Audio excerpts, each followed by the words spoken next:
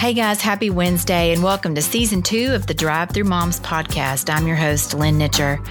I've always had a huge heart for moms and their lifelong job of raising children, their struggles, joys, and experiences that are so often 100% different from my own. Each week we get to hear the story of an ordinary mom serving her family, community, and the Lord in amazing ways. Seeing the gifts and talents of others and watching how God has worked in their life inspires me daily. We are all in this motherhood game together, and I believe we can benefit immensely from listening and encouraging each other through what God has done in our own lives. What a privilege it is to share these amazing women with you. I'm so glad you're here. Here we go.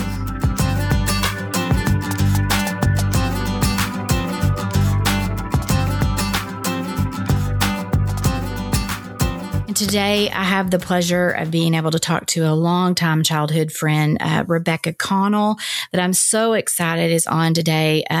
Rebecca, how are you? I'm so happy you're on. Well, thank you, Lynn. I appreciate you having me on. I'm kind of nervous about it, so I hope everything goes well. But it's just like talking to an old friend because we have known each other for a very long time, and I'm excited to be here with you tonight. Thank you for having me.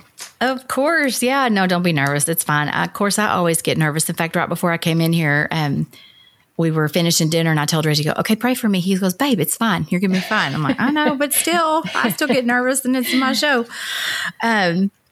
So before we get into really kind of the meat of what I want to talk about, especially with you, because of your expertise in your field and where you've worked the last however long, and we'll get to that. But just in prepping and praying over what we were going to talk about today, I kept thinking about some of my favorite memories of you as a kid. And I don't even really remember how old we were when we met, but we went to the same church. Mm-hmm. Our dads worked together. And I remember spending a lot of time at your house. Mm-hmm.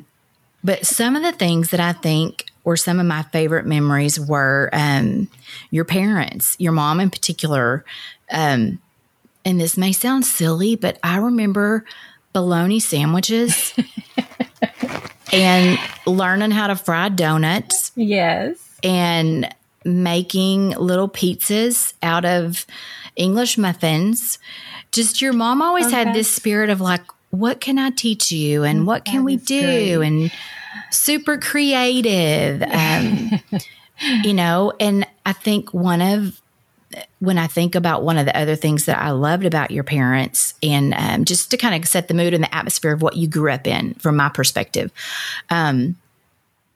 was there chairs that sat next to each other in a living room with a table in between them, both with their Bibles out all the time. Mm-hmm. And I think your mother probably had the first journaling Bible that I would remember because she always had, her colored markers and was constantly, yes. I love that about her, but that's some of the sweetest memories that I have about your parents and kind of where you came from. Yes. And, it's funny because I was trying to think about exactly, I don't ever remember the very first time we met. You've just always been in my life. Yeah. And even before we moved to Dallas, to Trinity Temple, I know we knew each other before then because I remember the first time walking into that church and I saw you and I was so excited because it never registered with me that you went to church there.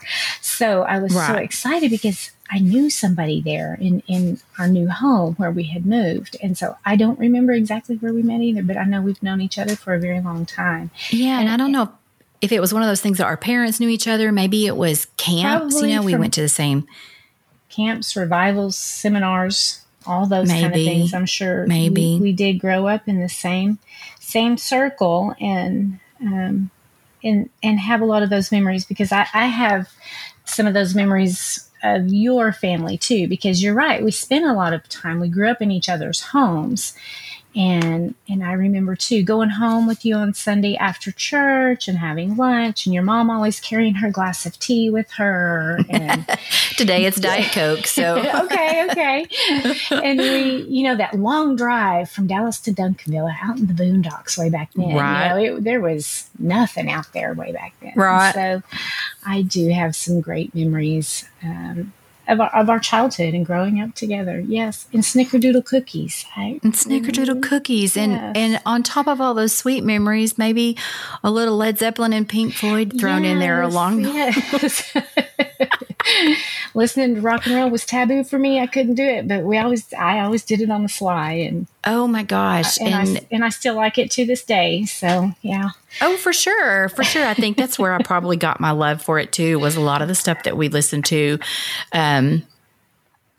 is probably where I first started liking a lot of this stuff. And I still listen to a lot of it now. I mean, I'm very much into lyrics and things that, might not be something that I want in my head, but I love listening to good classic stuff. In fact, I think I've probably taught Reed a lot of that stuff when he was in middle school. We got to where we were like, okay, who sings this song? And he was like, Mom.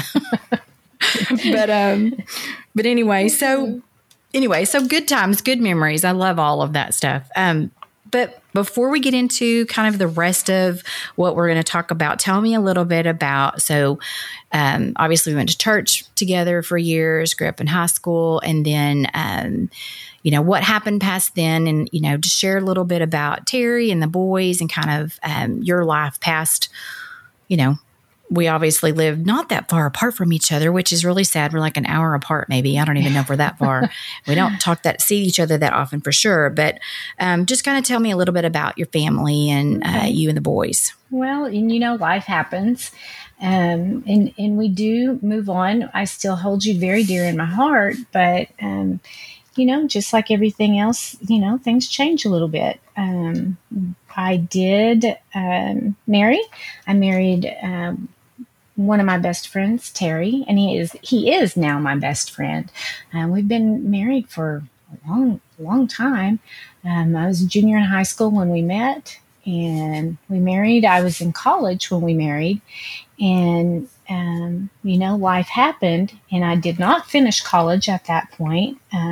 Got married and moved off. We moved to Wichita Falls, and not long after we married and moved away, I had our first son, Blake, and living in Wichita Falls was hard on me because it was the first time that I had been away from friends and family. He had some family that lived there, and so needless to say, we did not stay long. We ended up moving back into the Dallas area, but I think by that time you had moved away and had gone to college. And right. So we stayed there in the Dallas area for a couple of years and then moved to Bridgeport, where I live now, and moved here. And shortly after we moved here, we had our second baby, which was another son, Alan, and just kind of have spent our life here. And, Terry grew up in a home that he moved around a lot. He went to many different schools. He was never really settled. And that was one thing. He said if it's the Lord's will, he really wanted our family to stay in one place and not have to go through what he went through and moving around. Right. And we have. The Lord has let us make our home here, and we have been here ever since. And my boys are now in their 30s. I can't believe it. And not married. Neither one of them are married. I don't have any grandkids yet, so I don't have any experiences as a grandparent. But me either. And I keep bugging mine. I'm like, okay, come on. I'm a little ready. Days, but I have grand dogs, and I love my grand dogs, but no grandkids yet. So no grandkids yet. That's okay. But yes. So tell me about you. So you've been in Bridgeport for a while, since Alan was born then. Mm-hmm. And then, so you've been there about 30 years. So did you stay home with the boys when they were little? Did you go to work? Kind of what was that like? Well, no. I tried staying home when they were little, but like I said, life happens, and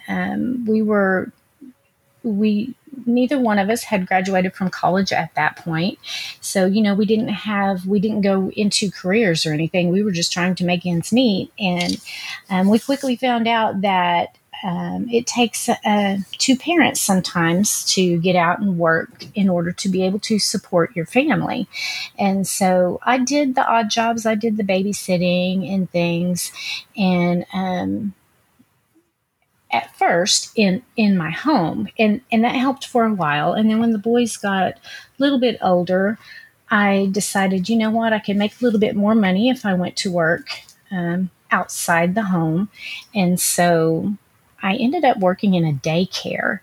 And because I could go to daycare, my children could go, didn't have any expense on that end. I could take my children with me, and I got paid. So I got paid to work in the daycare, and my children got the care for free. And I found my love for working with children. I'd always loved working with children, though. I mean, back when we were in church, we would work in the nursery and work in Bible school, and always work with the little ones. And I'd always had a love for that. And even through, as I grew up, and as the boys were little, working in children's church and working in Sunday schools. So, daycare wasn't that much different from that. The only difference, the main difference was, it wasn't Christian based. And so, working in the daycares that I worked in, though, I was allowed to do a little bit of, singing the Sunday school songs and talking a little bit about Jesus. But working in the daycares was kind of my first experience of working with children outside of church. But I still had that love for children, and working in the daycares just kind of moved me into the direction that I eventually ended up in Head Start. But yeah, we were working parents, both of us. Seems like we've always worked, and we made it work with our children, taking turns. Terry might have worked different shifts so that I could work different times. So the children were always taken care of, but we made it. We made it through as working parents. Not easy, but the Lord provided for us and provided jobs that allowed us to take the time off we needed to raise our kids, go to functions, school functions. And I think that you hit a big point, is that I see a lot, at least in, like, I stayed home for a really long time, but when I did go back to work, started kind of the same way you did, is what fits my kid's schedule, what fits, that's conducive to being a mom, being accessible as much as I can, and yet in an atmosphere that you were comfortable in. I worked in a private preschool. Then when Amanda got ready to go to college, started working in a public preschool and worked for a Title I school here in McKinney. And then, had been in preschool-based education 12 to 13 years roughly. But that was one thing that you mentioned that I saw all the time at one of my last jobs. We had like 65 teachers, and the majority of the teachers that worked for us had their own children that came there. So they needed a job. They needed, to be able to contribute and help take care of the family. But they still wanted to be close to their kids. So the fact that they could work there, be paid, and bring their children, and their children still have, opportunity for socialization, and some preschool education or whatever, that was just huge, because moms just, you kind of can be torn. You want to be with them, but you need to help. And yet that kind of provided an avenue for both. So, so you started out working in daycare, and then you said you ended up, how did you go from daycare to, you mentioned getting to Head Start? And that's kind of where I want to land for a little while, kind of talk about Head Start for people that don't really know much about it. I don't know much about it, but had a little encounter with it through the Title I school that I mentioned. But just how did you go from daycare to Head Start to start with? Right. Well, like I said, we didn't have a lot, back in the early days. If you're a young couple and you make a 6-figure income or even a high 5-figure income, then, you're really doing good. But I don't know a lot of couples that go right into marriage and having a family that have a setup like that. So, it's hard. You do struggle. And back in our early days, it was a struggle. It was a struggle to make ends meet. And we didn't have the best paying jobs. And so the funny thing is, we actually qualified for Head Start way back in the day. There was a group of Head Start people that were recruiting children out in front of Walmart one day, and the lady handed me a flyer and she said, here, I want you to learn about our program. And I said, oh, this looks interesting. It was a program to teach young children in their homes. And she said, you ought to sign up for it. So when I got to looking at it, Head Start was income based. And I thought, oh, well, I don't know if we would qualify. And I took her all of the documents that she needed, and she figured up our income, and we qualified. So, that was kind of a blow to me to realize, oh, you meet these poverty guidelines, so you can get into Head Start. Your child can get into the program. And so my oldest son, Blake, was actually a Head Start kid. But I truly believe God puts us in places in our lives to teach us lessons. There's a purpose for that. And so even though we were struggling to make ends meet,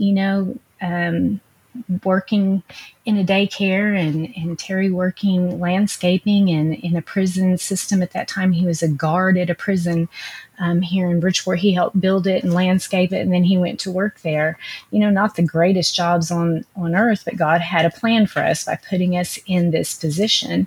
And one of the reasons that we were put in those positions was, I really truly feel like to get my foot in the door in Head Start, because once I filled out all the paperwork for Blake, we realized that we met those qualifications for income, and Blake was actually admitted into the Head Start program. And back in that time, they were doing home visits, and they would come to our home one day a week for an hour and a half and work with him. And I would be present, and I would take part in the lessons that the teacher brought into the home. And I really loved participating in that program. And I thought, man, I wish I could do something like this. I would love to go into people's homes so I could work one-on-one with the children instead of having a room full of children. This is a great program. And one day, his teacher let me know that they had a position open. And she said, I really think you should apply for it. I think you do a good job as a Head Start teacher. And so I applied for the position and I got it. And sorry. So let me just clarify. So when Blake was little then, so how old was he at this point? 4. Preschool? 4 years old. He's 4. Mm-hmm. Okay. So that was the Head Start program at the time. Was they came to the home. He never went anywhere, like to a school-based program at the time, or what? At that time in our area, that was all that was offered. Okay. So, So then to qualify for that program, was it just financially based? I know when I worked at Lawson, and I mean, I could be wrong. These are my memories of it. So like I said, it was just something I was barely exposed to. But for being the Title I school there, we had an early Head Start. We had regular Head Start. We had monolingual, bilingual classes. And in order to be qualified to be at our school, I know Head Start was considered a whole separate entity from the school, but that there were basically 5 basic ways that they could qualify for the Title I school, if I remember correctly. It was financial, bilingual, foster care, homeless, or military. And those were the ways that, to my recollection, that they could qualify to come to this Title I preschool in order to kind of bridge that gap before they got to kindergarten. Right. So what were the qualifications like? Like how are they, was it just financial or was it anything else that they looked at? Well, Head Start is basically you're going to you must meet the income guidelines, the poverty guidelines, and you must meet the age requirements. So, like you mentioned, there's an early Head Start program, which is birth to 3, up to age 3. And then at age 3, they transition into the Head Start program, which is the 3 and 4-year-old children. And so they look at the age of the child and also the income. Now, Head Start will take applications on any child, and it doesn't matter what their income is. But if you go over that poverty guideline, you're considered over income, which is kind of one of those. There's so many formulas and different ways to figure income for a lot of these social service programs. But basically, there is the poverty guideline that the government issues every year, and that's what we base. It goes by the number of household members and what the income for that household is. So those are your basic requirements. There are other criteria that you can get points for. And some of these other things that you mentioned, foster care, military, language, the different needs that a family may have are considered criteria, and you are given certain points for these different criteria. So basically, children are enrolled into the Head Start program on a point system. It's not a first come, first serve. But when you complete the application and you meet the certain requirements and criteria, there's points assigned. So they get into the program according to the points. So then do you typically have kind of like a priority system based on the number of points in terms of like a wait list, or whether or not there's a spot open and you kind of can move down the list, or how does that work? Yes, they have like I said, every program, and Head Start is a federally funded program. If I may give you a little bit of background on it. Yeah, please. Head Start was created during the Lyndon Baines Johnson administration, and he created all of the social programs to fight the war on poverty. So Head Start started as a summer program for children in low-income homes and families to give them that head start for getting ready for school, for when school started. So they created a program to introduce children to your basic requirements for school, not just the letters and numbers, but crayons and scissors and glue. Some of these children had never experienced those things. Books, as early childhood. And this, I'm going to get on my love of early childhood now. Do it. Back in the 60s when this started, Head Start started in the 60s. It seems like a long time ago, but it hadn't been that long ago. Early childhood wasn't really a thing. There had not really been a lot of studies done yet in early childhood. And early childhood was that field was just opening up back in the 60s. And they were just realizing that there's a lot of potential with these little ones. And they started doing the studies, and they started realizing that, there's a big gap when it comes to the socioeconomic groups. And these children that come from low-income families are at a disadvantage when they start school because they don't have the experiences that children from the middle class and the upper class have. They've not been exposed to books. They've not been exposed to rules. They haven't had dental treatment. They didn't have all of their shots. They didn't have good nutrition.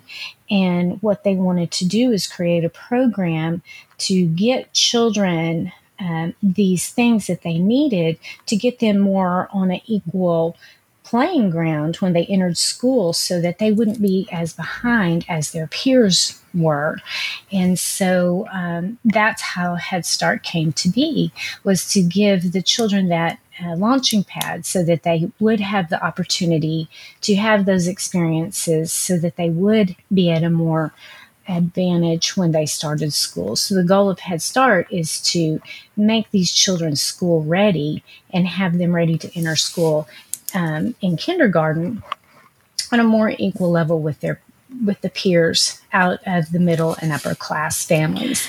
Head Start started first, and then I believe in the 90s is when, after 30 years of research in early childhood, they realized it starts even younger than the 3 and 4 year olds. It starts at birth.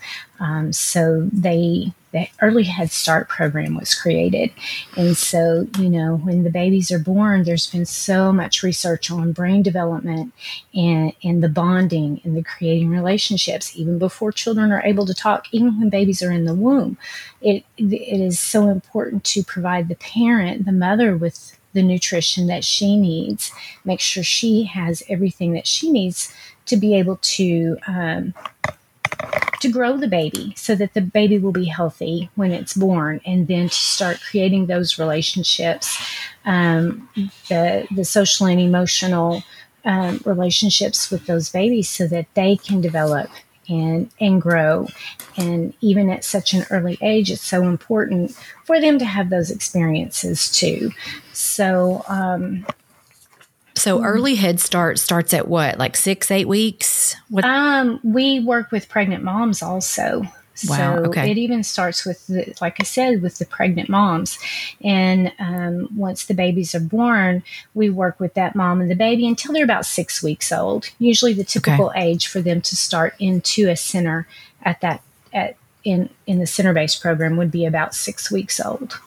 I have to say, from like you said, especially living in North Dallas area, in an upper middle class neighborhood, and pretty much growing up in that my entire life, I was really shocked and surprised when I started working at this Title I to see the number of kids. You just mentioned the few of the things you mentioned that just brought all these visuals back to me of, proper dental care.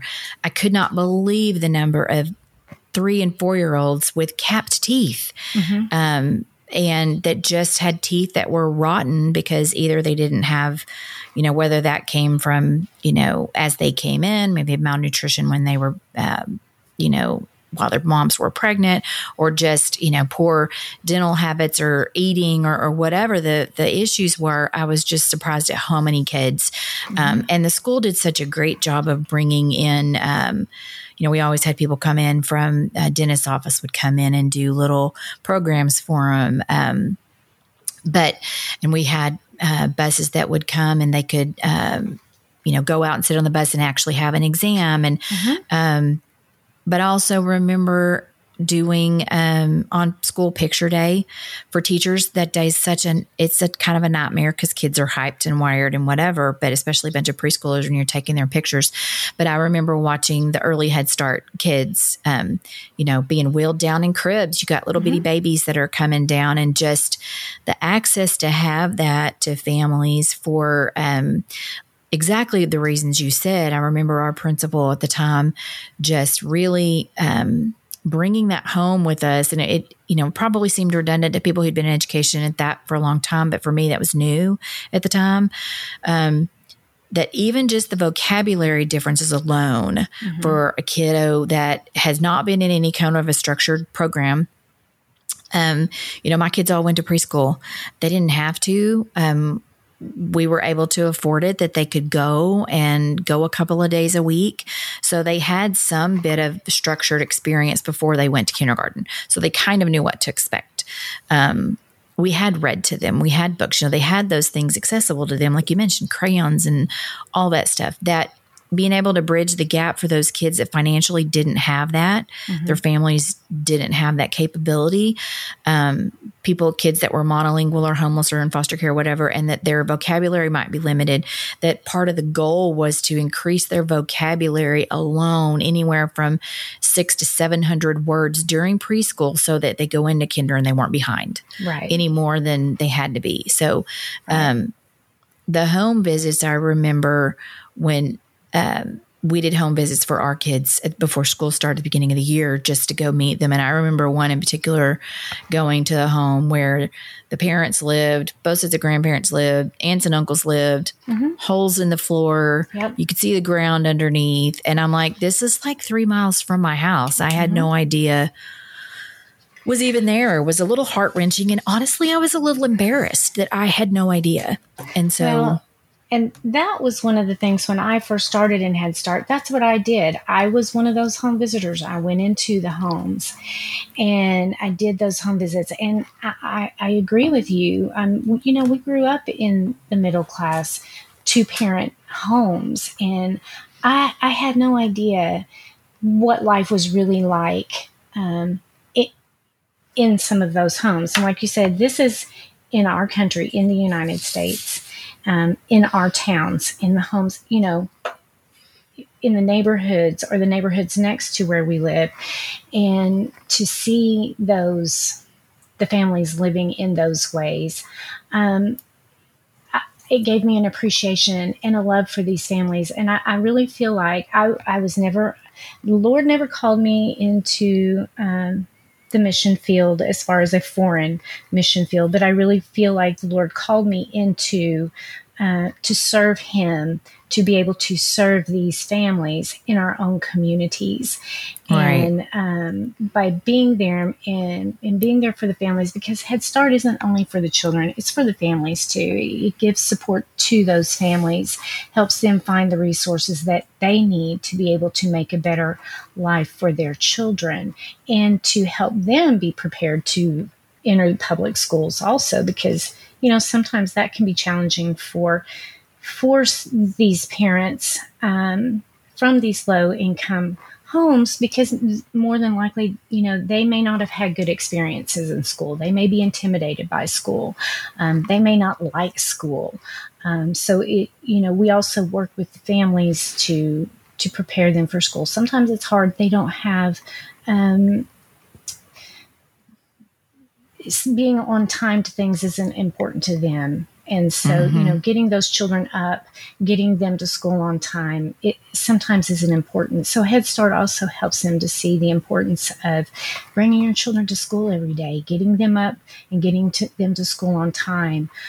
Those types of things. Head Start is also works with the families in that way. But like you were saying, doing those home visits, being in those homes, it is eye-opening, especially when you're not raised that way.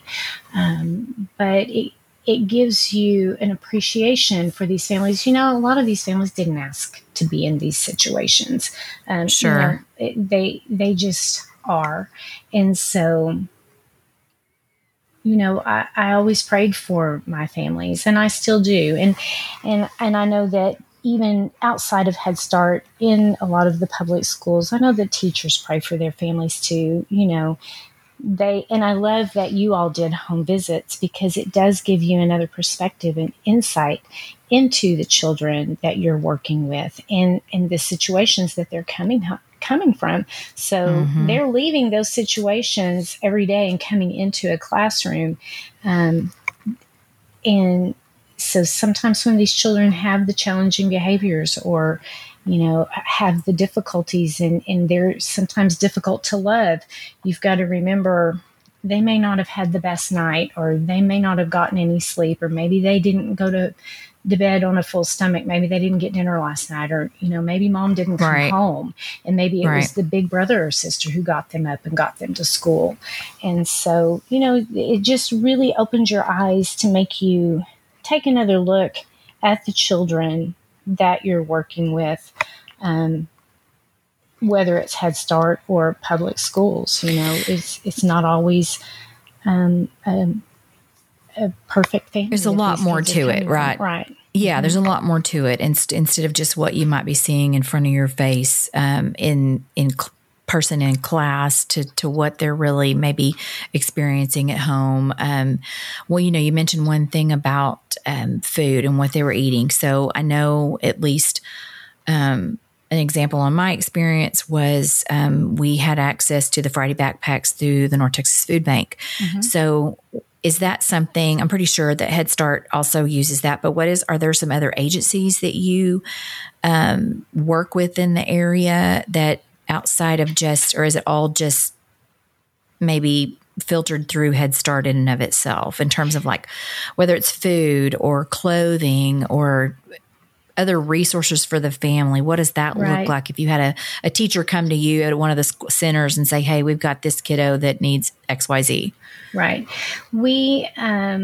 Our program has resource books for each of the communities that we are in. So these resource books have all kind of different programs: food programs, housing, counseling, domestic violence, all kind of resources, different programs for all kind of situations that families may face.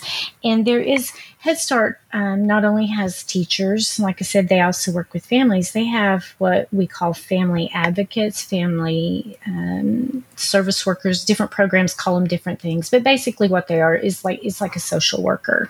And so they are there specifically to work with the families. And so if there are needs that the families have, we call them family advocates in our program. These family advocates work with the families to try to get those needs met. So yes, resources and networking with the community and the different resources within the community is a very important part of the program. So you started in the classroom or in-home visits, back in the day with, I guess if that was with Blake, then, 30-ish years ago. So how has your job changed through the years? And maybe what are some things that you've seen changed along the way? Well, when I got hired on as a home visitor, the Head Start does require employees to get their credentials. So I had to go back to school. And so that was another good thing for me, is that I was able to get back into school and I eventually ended up with my bachelor's in early childhood education. And so as I moved through my credentialing, getting the different levels of education through Head Start, it opened up more doors for me. And so at that time in our community, we did not have centers. We do now. So I was never a teacher in a center. I always did the home-based program, but I moved from being a home-based teacher into being a family advocate, like I mentioned a while ago, and working more directly with the families instead of the children. And then when we got our centers open, I moved from being a family advocate to a center director. So I was running one of the centers that we have in our county. And of course, being a center director, you're in those classrooms anyway. And so, you go in and you do the work with the teachers. And so even though I was never a teacher in a classroom, I worked hand in hand with the teachers in the classrooms when we got our centers up and going. And then I moved from being a center director into more of the management types. And I really had to, and this was over years, this was over the course of, 15 years or so, because my heart was I just loved working with these children and these families and this population. And, these families, I saw all kind, and living a very sheltered life that I did, it made me see what the real world was really like. Mm-hmm. And it just gave me such a love for these people, and wanting to really help them. And like I said, I prayed for them, and we would see, some families didn't change, but for those families that did change, making a difference in that one child's life or that one family's life, seeing them turn around, seeing them get jobs, seeing them get out of bad jobs and getting good jobs, seeing them get a job and and quit. We've had, you work with families, the parents, I've worked with moms who were strippers. I've worked with moms who were shacked up with guys who were drug dealers. You work with families who are in gangs. And so, going into these homes or working with these families, and just kind of knowing how to pray specifically for them and seeing some of their lives turn around was just amazing for me. And it took me a long time to move from working directly with the children and families and working more in management and focusing on working with the teachers and the program planning and those types of things. So eventually I did move into a management position, and I did a lot of quality control, quality assurance, quality and compliance. And then I moved into like the education manager positions and working with operations. And now I'm the HR director. So, my goodness. I moved along. Like I said, never in my wildest dreams would I have ever grown up thinking, I want to be in Head Start. I want to be a home visitor. But, I've always had that love for children, and I always kind of wanted to be a teacher, but I didn't think that, I always envisioned teaching as like the public schools, but, I didn't know anything about Head Start. And like I said, God puts you in different positions in your life because that's where He wants you to be, and He wants you to learn and grow from those experiences. And so by being young and not having a lot of money to start out with, put us in a position to where we could be a Head Start family. That's what we started out as. And God just moved me through that program, and He's used me through that program, I feel like, to touch many people's lives. They may not have ever realized I was praying for them, but I've also had parents come back and tell me that they knew that I had been praying for them, and they knew that they could see God in me, and it made them appreciate where their child was and help them through some tough times. And so I know God puts us where we're supposed to be, even though sometimes we don't understand it at the time. Right, exactly. And I think that's a big point, is that sometimes, like you said, you find yourself in whatever situation you are, and you don't really know maybe what's on the other end of it. You may think it's good or bad where you are, but you don't know really where God's taking it. But to get to the end of it, or at least get on the other side of, being where you were, feeling like, okay, well, I need a job and I'm doing what I can right now to help the family and to be around the boys, and God use each step you take. I know anytime that, I've gone maybe from one job to the next or one thing to the next, I would get, I have a French degree, right? What am I going to do with that? I live in Texas. And Reggie was always like, honey, just do the next thing. What's the next thing? And every time I would take the next step, even though it was something that I'm like, I'm stepping into something, I don't know what I'm doing. But I had the faith that maybe God put it in my path for whatever reason that I've seen in my life. And it's funny because all these women that I talk to on the show, when they come on, talk about how God's been so faithful to take each step wherever they were, build on it. And that maybe I'm talking to a lot of people that are our age and they've been through more. And that's not a bad thing. But I think we get to a point where we're a little bit older and we're like, oh yeah, he did that. Or, oh yeah, I learned this for this. I was in this position because I was supposed to learn this so that would carry on to this. Right. And so I think you especially are such an example of, being at one end of the spectrum when you started out in Head Start, and it building on each other, and God using each experience to build on the next and build on the next, to be able to help and reach these kids and just help their parents. And I know I've mentioned this a couple of times, But Reggie's been working with a foster care group here in town that he has just fallen in love with the ministry, and he's done more volunteer work with them through the last 2 or 3 years. And just you meet these kids that, and these are girls that are, they have 3 homes in McKinney that are kids in foster, that aged out of foster care. And one is a girl's home. One is a girl's home that are girls that are pregnant or had a baby. And then they just have added a guy's home. So they're all here in McKinney.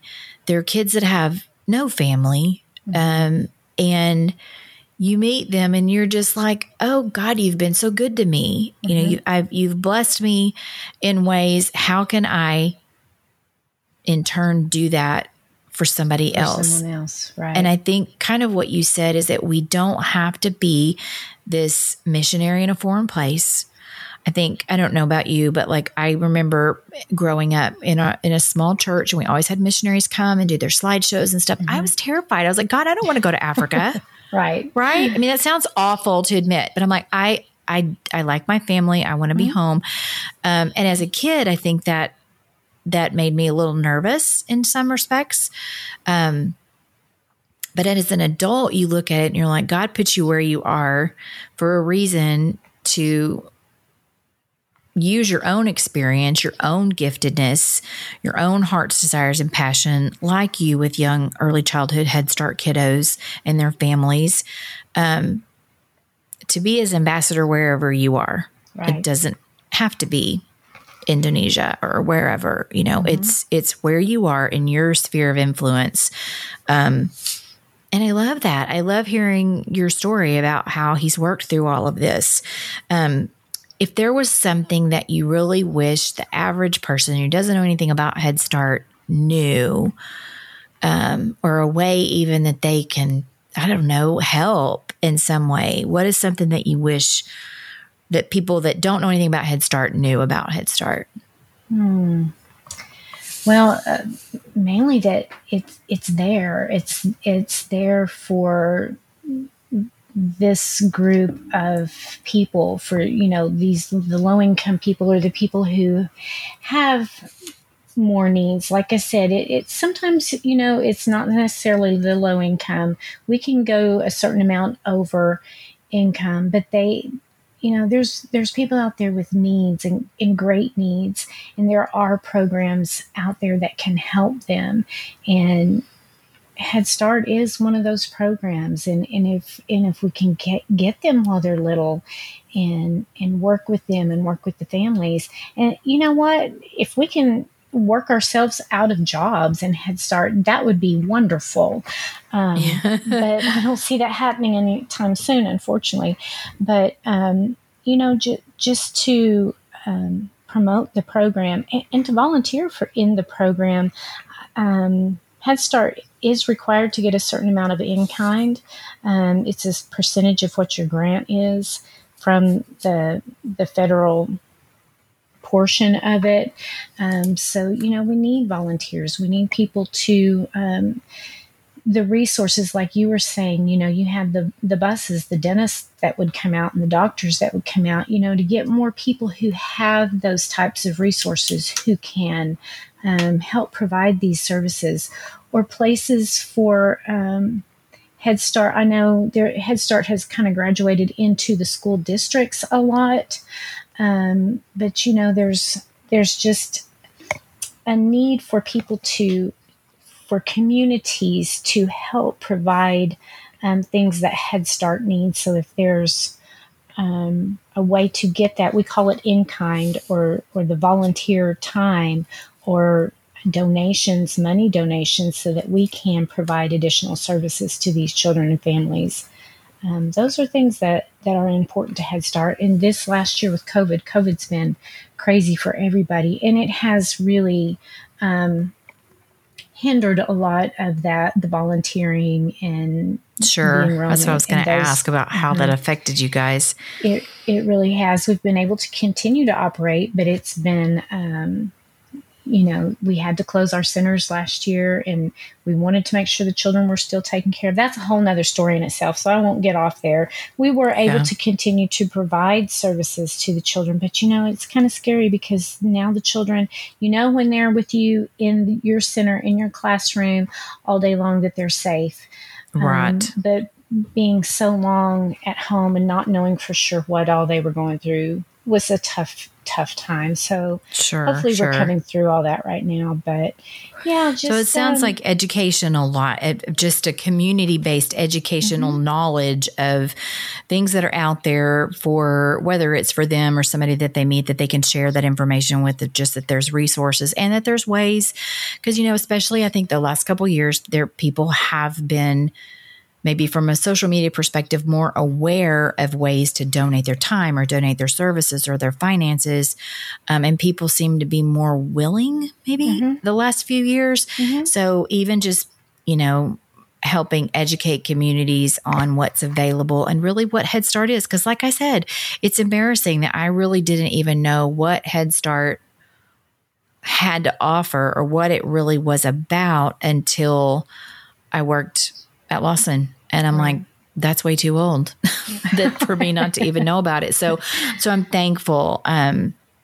But I'm so thankful for you to be on and just chat with me about kind of your experience and how God's walked you through your own personal experience as a mom, and seeing, maybe what your needs were starting out and how God used that to kind of develop your own passion and your own, and an area of giftedness for you to be able to pour back to these families. That just is so sweet to hear. And I'm so thankful that you came on and shared with me.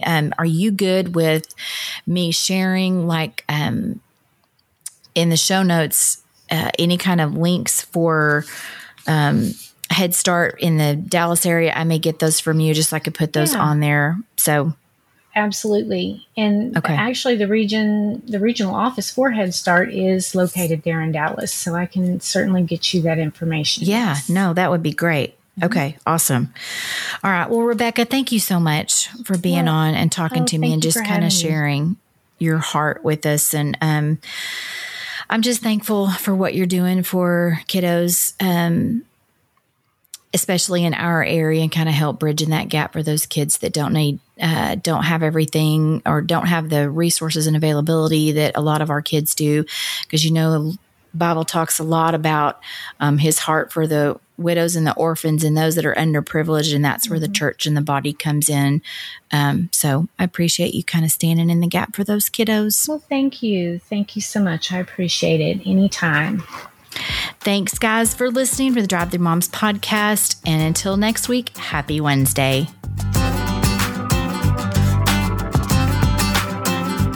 Hey, y'all, I can't thank you enough for listening and want you to know that you have all been prayed for real.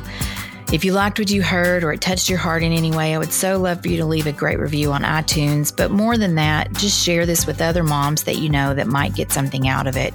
You can find more information about each of the episodes in the show notes, as well as our links to Instagram and the website at drivethrmoms.org. Thank you for listening, and until next time, happy Wednesday.